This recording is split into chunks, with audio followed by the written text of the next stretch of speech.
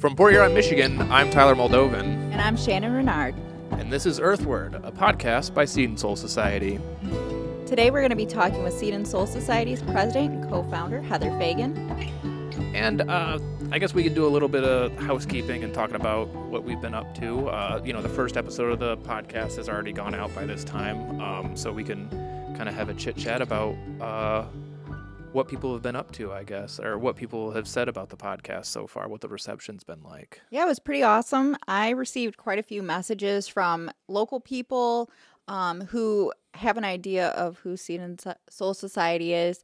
They've been supporters for a little bit. At least. Yeah, a couple members and also just like community people who have been kind of keeping a peep on us. But also I've got people from outside of our location who have listened in and they really enjoy what we've got going on. So I think there's some excitement brewing. Yeah, that's good. It's good to know that we have broad appeal and it's not just a Port Huron party. Yeah. As much fun as that probably would be, I guess. There's a lot of parties in Port Huron. Right. So I guess some housekeeping stuff that we can touch base on in terms of what Seed and Soul Society has been up to. Our soup distribution days, which have normally been on the third Sunday of every month, we've moved it to the Y during the winter because we need a place to be sheltered and not frozen outside, giving away food. So at the Y, they've currently been closed on Sundays, I believe. So we don't really have the foot traffic of people just being at the Y, enjoying the facility. So when Josh Chapman reached out to us and suggested that maybe we could move it to a Saturday, I know that we had already had like private conversations about that. Right. And I think the main issue with it being on a day where the Y is not actually open is the YMCA is located off of the beaten path. Like it's not on a main drag. It's down a street that is specific to if you're going to be at the YMCA. Yeah, it's not something you're going to stumble upon necessarily. Like you have to be going there with intent, or we have to have done a really good job at marketing to people to know that like it exists. Right. And I think a lot of times, no matter how much social media marketing or like getting in touch with the schools, there's still there's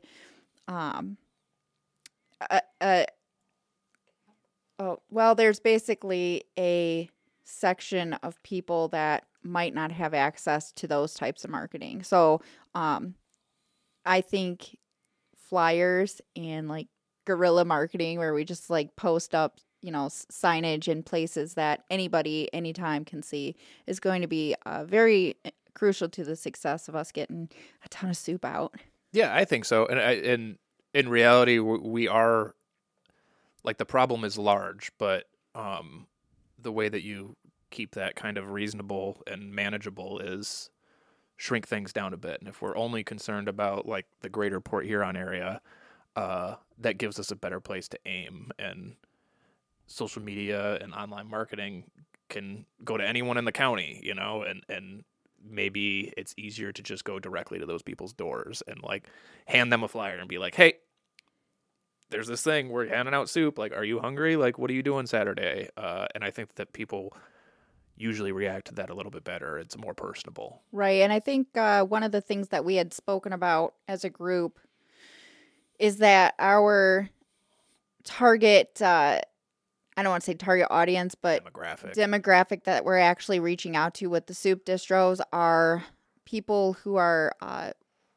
families and individuals who are working, and they likely just have a little bit of a gap to fill. So the soup distro at this point is not essentially large enough to be a solution to. We're a brand new organization. We're not like an institutionalized like the YMCA, where people know that if they need a box of food, they can probably show up at the YMCA and find it there. Correct. So yeah, basically this is a way for people to see what we are all about, know that we're also a resource for those sorts of issues, food insecurity, any sort of like help needed. We can probably direct them in partnership with the Y as well. But it's more or less just a way to let people know who we are and what we're all about, instead of trying to fill a food insecurity gap at that moment.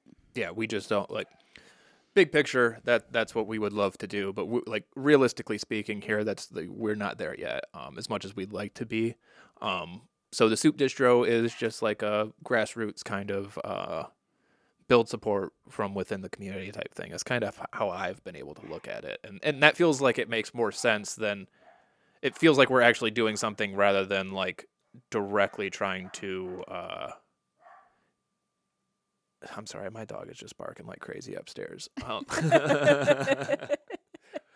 Yeah, I don't remember where I was going with that, but it feels better that like we're not just like a drop in the bucket in food insecurity if we realign what the goal of this soup distribution is, I guess is what I'm trying to say. Right. And really it's a social event too. So as we go into the warmer months and perhaps when we get into an actual garden space, we can do the distros there as well. And that will have more of a social feel, like a meet up and eat up sort of situation instead of like, here's some soup. It's cold, go home. Yeah, because we are concerned with building community and like building those social connections with people because, you know, if you have people who have minimal social connections, that's how people start to fall through the cracks, is when they don't have that social support network around them, what they call social infrastructure. Right. Absolutely. And I actually, it was kind of funny you mentioned that because I realized over the last couple days in some of my like personal endeavors that I think part of the reason I kept falling into the cracks personally was because I never felt like I had somebody in my corner or believing in me or just offering a hand up. Yeah, you almost feel bad for even asking for help, even though you could be, you know, it could be just that little bit of help that, in the grand scheme of things, isn't that big of a deal for most. It can help you get out of that situation a lot quicker than trying to, you know, bootstrap it. Right, absolutely. And sometimes all you just need is a friend. Right. And I think that's where the social aspect comes in because if you have a nice social network, then you are able to have personal confidence to at least help get out of a situation that might be detrimental. Right, absolutely. And then kind of piggybacking off of that, you know, we've had for quite some time now a general plan in the works to create some sort of community space and, you know, public garden type deal. And we've actually gotten to the point where there's a plan in the works. You know, we're not going to talk too much about it, but this can be kind of a tease, I guess, for the future of our community gardens. And one of the main points of that is for it to be a community space for people in that neighborhood to use and utilize as both, you know, potentially a food source, but as well just a meeting place and like a nice, comfortable public space for folks to interact with their neighbors and just like spontaneously bump into them, because that's how you keep a neighborhood safe. Everyone needs to know each other. Absolutely. I think the area in which we are referring to is beautiful and can also be a draw to outside Absolutely community members. So hopefully that'll be like one of the premier spots to meet and have fun and just relax in Port Huron. Yeah. So with that being said, we know that it's not going to be a endeavor that we can take on just out of our own pocketbook. So that is why we're exploring options with things like Patronicity, where it's a crowdfunding platform essentially that matches you with grant funds, mainly from the MEDC, I think, is what the Michigan situation looks like. They do things in Massachusetts and other places as well, but it'll be interesting. I think this Friday, in a couple days here, we have, it's a Sunday right now is when we're recording this. So in a few days, we'll have a meeting with them and see what that possibility could even look like. And of course, we'll keep everyone updated on what's going on with that. And, you know, if there's any other people out there looking to set up a community garden or a nice public space or get a mural installed in your city, like these are things that this grant opportunity basically enables you to do. It's a matching grant with crowdfunding. So the community proves that they want something there, and this MEDC says, okay, yeah, sure. And they pony up the money. So, I mean, that sounds pretty exciting to me, at least. Absolutely. Like I know like it can be kind of daunting looking online and trying to find resources for even micro grants. And a lot of times, you know, especially with larger grants. They want to see what you've brought to the table. So being a very young seedling of an organization, there's a few more hoops it seems like we have to jump through, but I think we're well on our way, and we've got a lot to show just in the last year. So I'm pretty excited. I think it's going to really pan out, and we've got some great support in the community already. So I think once we start planning some things and hosting regular events, it's just going to take off. People are going to want this to happen. Yeah, absolutely. And then I guess that's a pretty good segue that we can transition into talking to Heather Fagan. She's the president of Seed and Soul Society, and she's also our resident master gardener. But let me get her on the line here, and we'll let her properly introduce herself.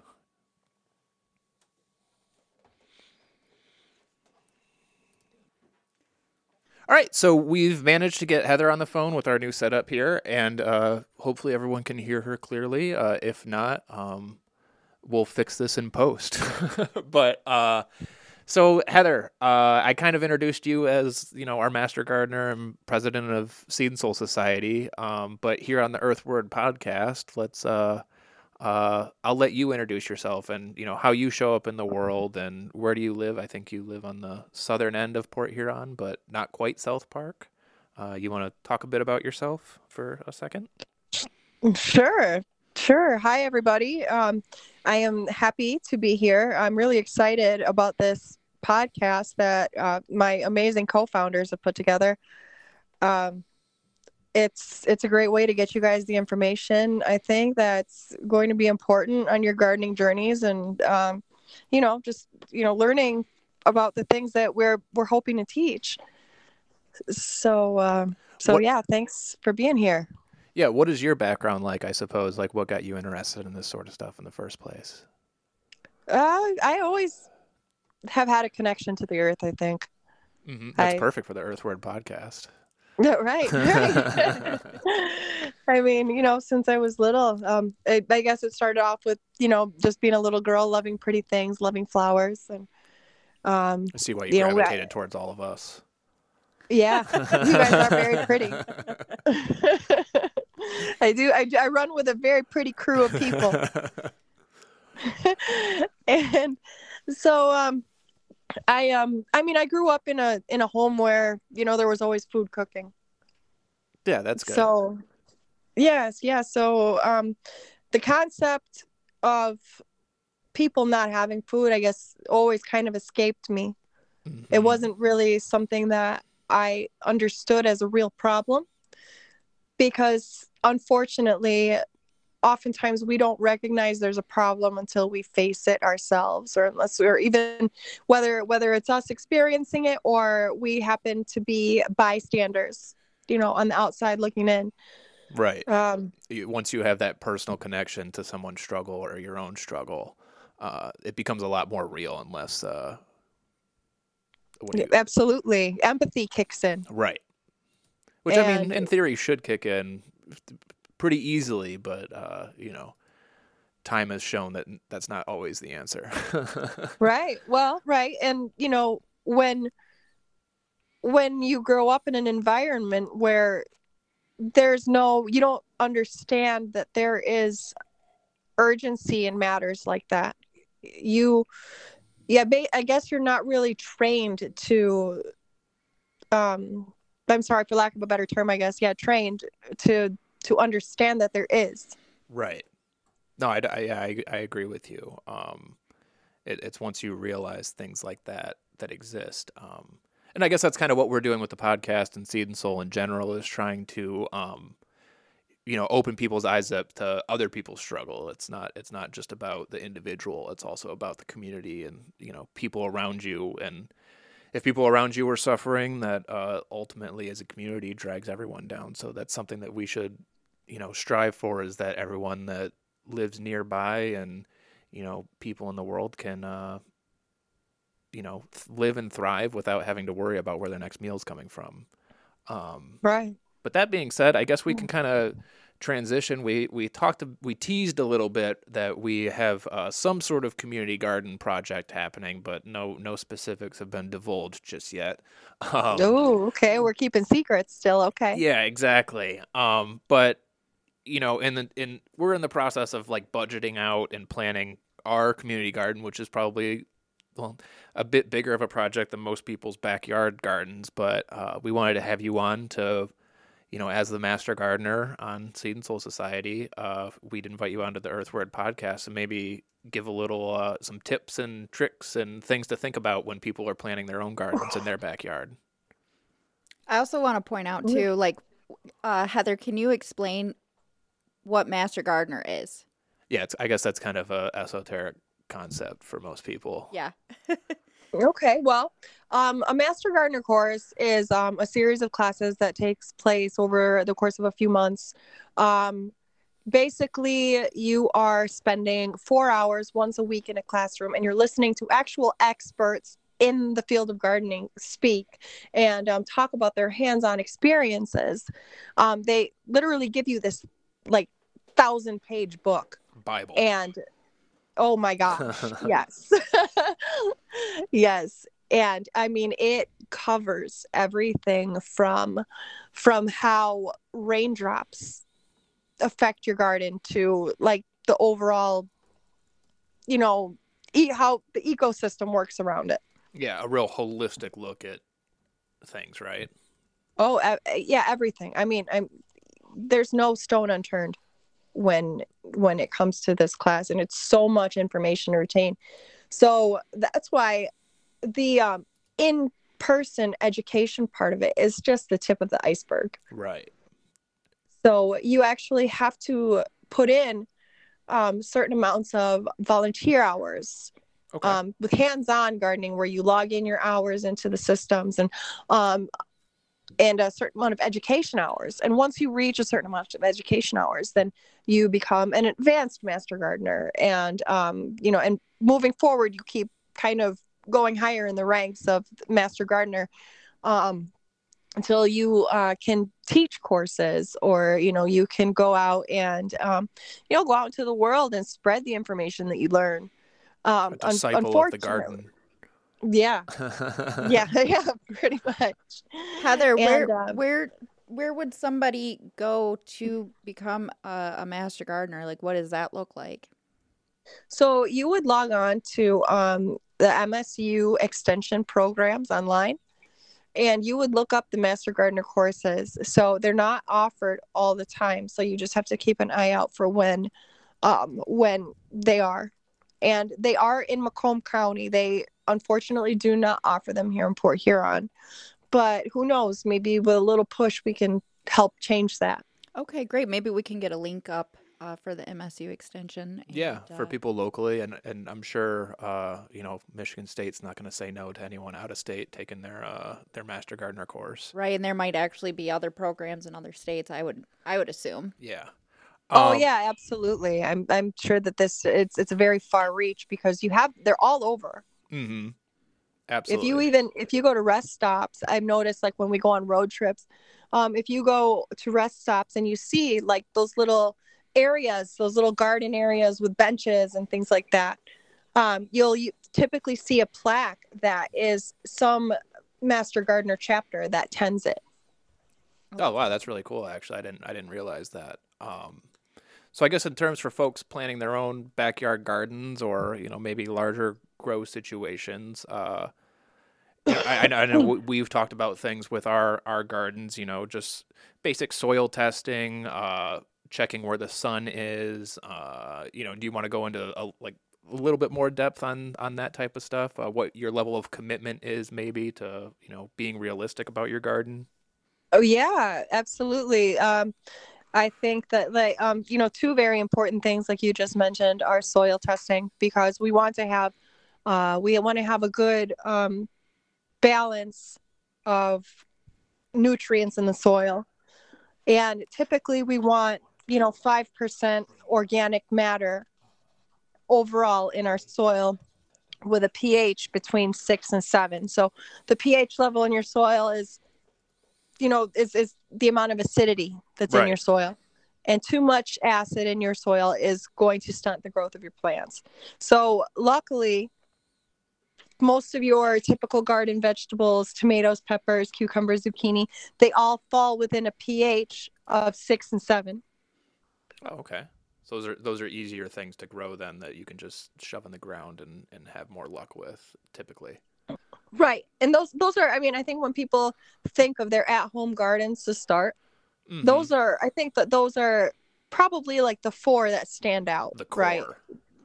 Right. Because, I mean, corn is typically grown in masses. Right. You don't really see a lot of home gardens with corn growing because you typically need at least 12 rows because they cross-pollinate each other. Right. Same with, just kind of like the same concept with apple trees and stuff like that. But yeah, so testing soil is super important. You just want to know that if you're going to take the time to plant things, they can grow. Yeah, the soil's because, good. Yeah, I mean, I mean, doing a garden is taxing. Mm-hmm. Heather, it is. It's incredibly rewarding, but taxing. Heather, so as our organization, we were actually lucky enough to have Emily from the conservation district reach out to us and teach us about soil testing.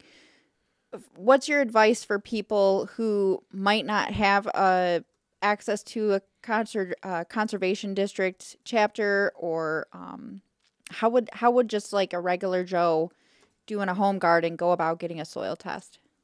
You can actually purchase them online or in garden stores. If you go to your local, KB Garden Supply or your local greenhouse, they will typically have, some kind of kit or even, a direction to put you in to be able to do it. Yeah. And I think that, for people listening, not directly in the St. Clair County area, if you don't have an organization like ours that's talking about all this gardening type stuff, usually if you just wander into a place that looks vaguely agriculture based, a feed and seed or somewhere that sells bulk things, and you kind of poke behind the counter and ask them about things, you usually pretty surprised on how much information is out there in your own local community. So just being able to find the places that you would imagine gardeners congregate, and just being like, hey, I want to get some soil tested. Do you know anything about that? And usually I would bet that the people selling soil know where to get yourself some soil tests as well. These people are a wealth of knowledge. Any place that I've ever walked into where I've had a question that's been garden related, I've been met with nothing short of an overabundance of information. Right. So kind of piggybacking off of that, obviously like Port Huron's kind of an odd area where we have so many different types of soil. I know some, like by my house, it's all clay, but then you go a mile in towards the lake and it's all sand, or if you come downtown, well, you have to deal with the potential of toxins from, the factories. So are there people that should most certainly get a soil test in a specific area? That I'm not 100% sure on that. I don't really want to speak on that, I guess, because I don't feel knowledgeable enough to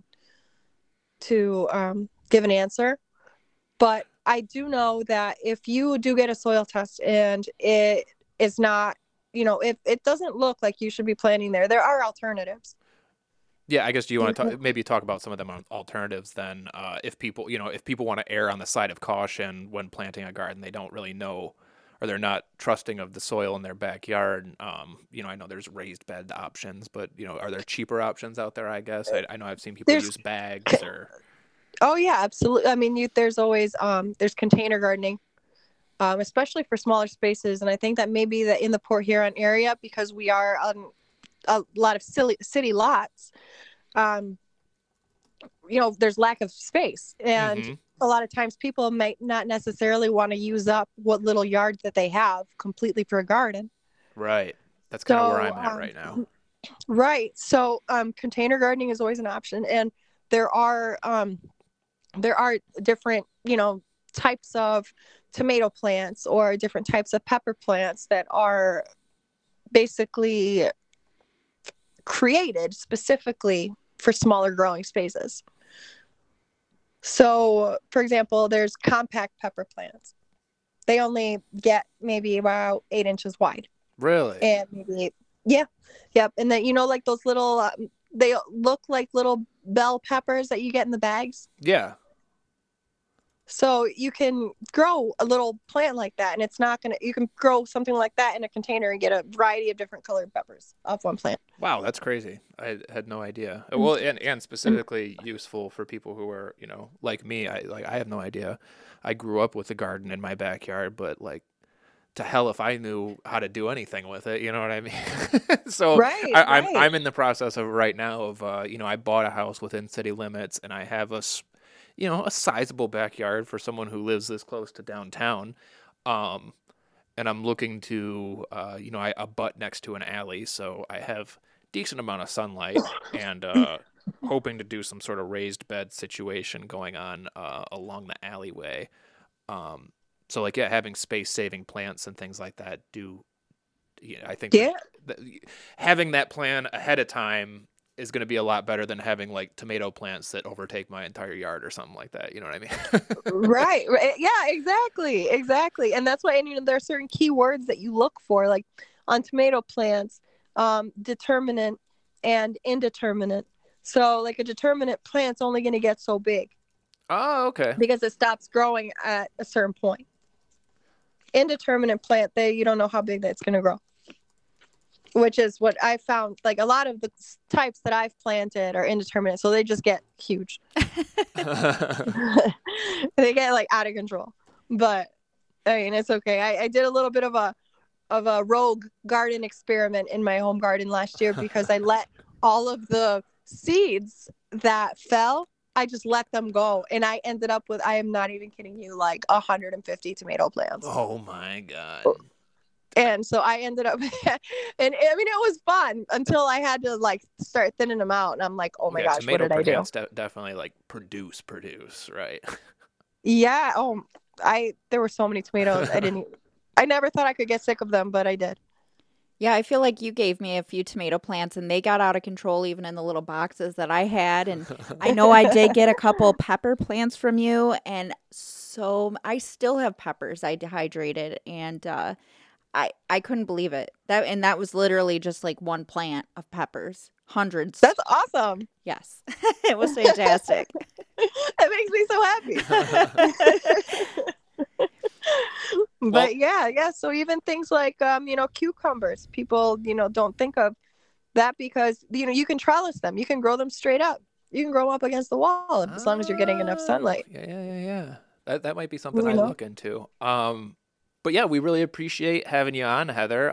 Maybe we can make this some sort of regular segment to check in with everyone in their garden planning stages and garden production stages to see if we can glean any useful information, like what do they call it? Determinate plants in my urban backyard. I definitely feel like just what you have spoken on this little, we've only gone through like one or two little bullet points that Tyler and I had on the outline, and there's already a ton of information. So I really do think we'd have to expand.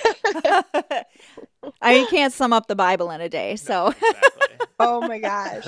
Yeah, no. We'll get more in depth in it another time. But I am looking forward to being able to show the community what we have up our sleeve coming up here soon. Yeah, us too. We're really excited. I think we'll get into that in the coming weeks here. So, thank you so much for being on, Heather, and we'll wrap things up here with the podcast shortly. So, absolutely. All right. Thanks for having me, guys. Of course. All right. Have a great day. You too. You too. Take care. Bye.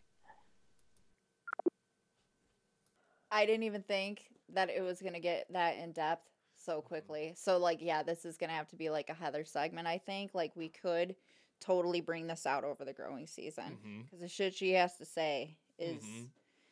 Well, it's just like those little things, too, where it's just like, how do you structure these things rather than just like, I think we just need to get it out there. Yeah, because it's so much. Like, I mean, this is... I hate to say it, like, this is obviously... People shouldn't... Okay, so, yeah, a sunny level spot. That's important.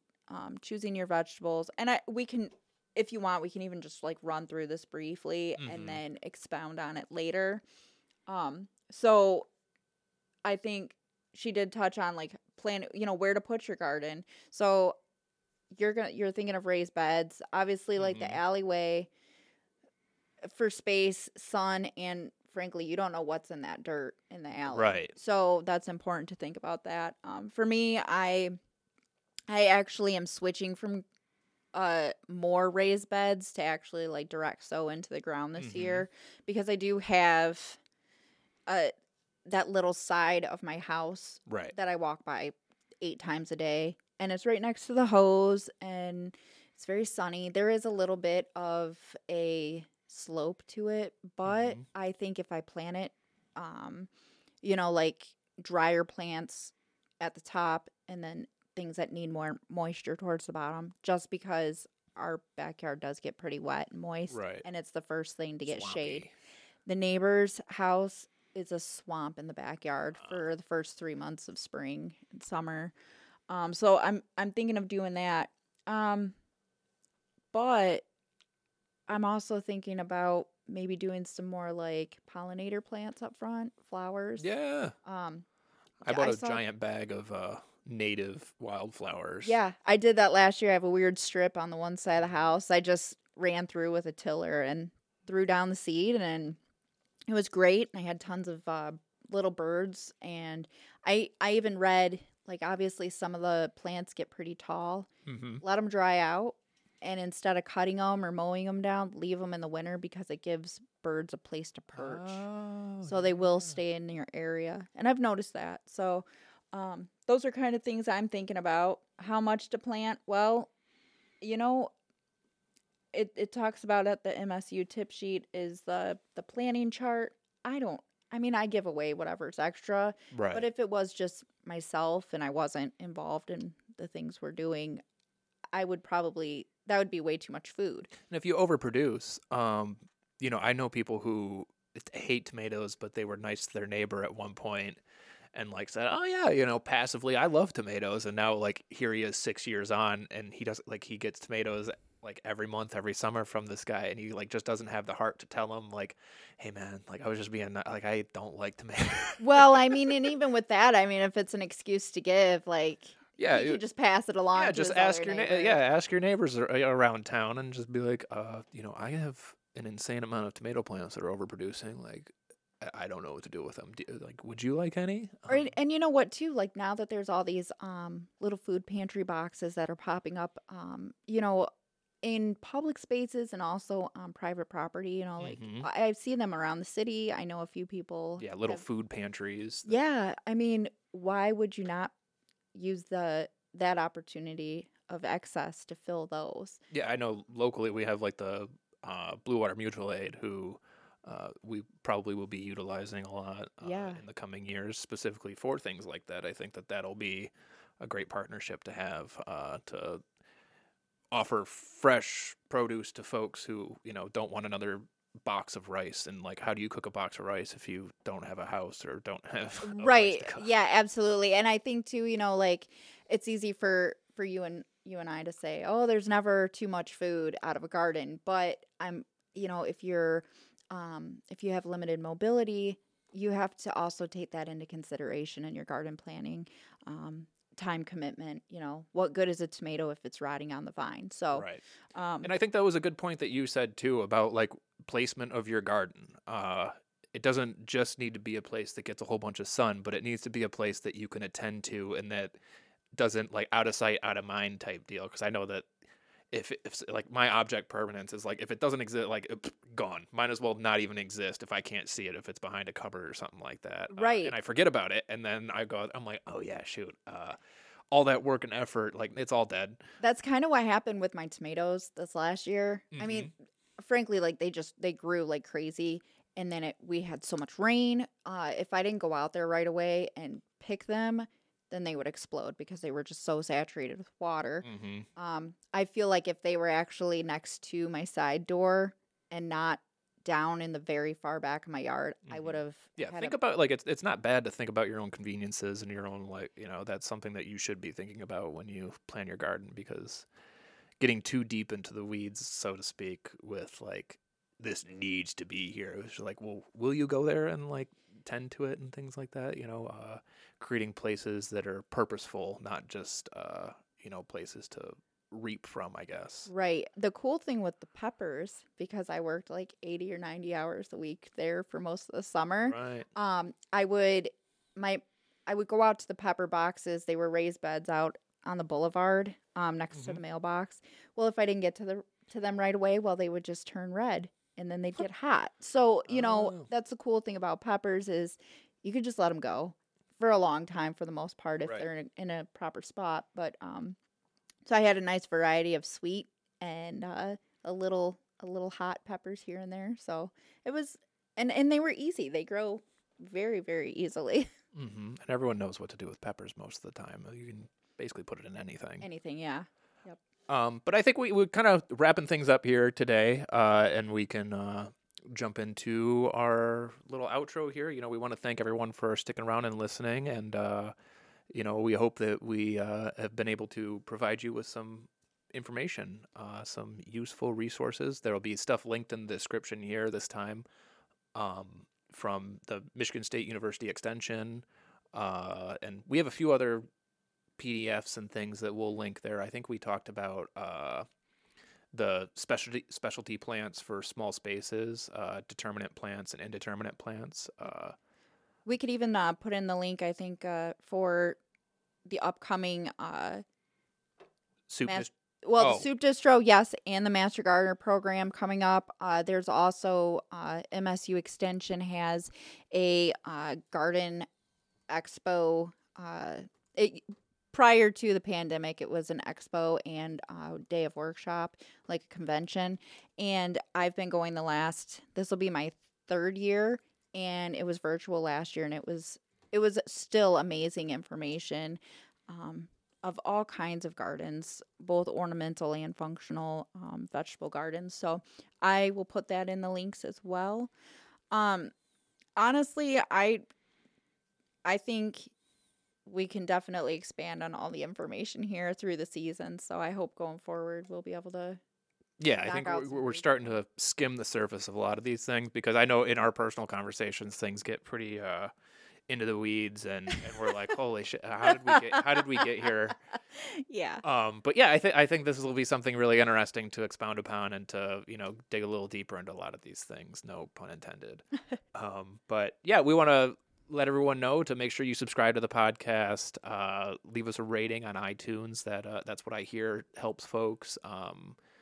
If you want to text us personally and let us know that we're doing a great job, we really appreciate that vote of confidence. And yeah, and also if you have any questions or topic ideas, I would definitely love to find answers and hopefully chat about whatever you guys want to hear. That's important for us to know. Yeah, absolutely. We actually do have a email account that you guys can send us for the Earthward podcast. It's earthwardpod@gmail.com. That's EARTHWARDPOD@gmail.com. And if you want to send us an email of your thoughts, concerns, suggestions, hate mail, we'll take any of it. We'll read it live on air. And yeah, I think after our next episode comes out, we would have done another one of our soup distributions. So next time we'll have a nice conversation about how that went. Since it's moved to Saturday now instead of Sunday. Yeah, that's going to be huge for us, and I think for the community as well. So with that in mind, we welcome you to visit our website, and you can join our mailing list as well. We are at s3ph.com, and yeah, you can follow us and volunteer, donate, and check out what's going on. Yeah. Earthward is a podcast by Seed and Soul Society, and Seed and Soul Society is a nonprofit that is member supported. So to donate, you can head to our website, s3ph.com, and we'll see you all next time.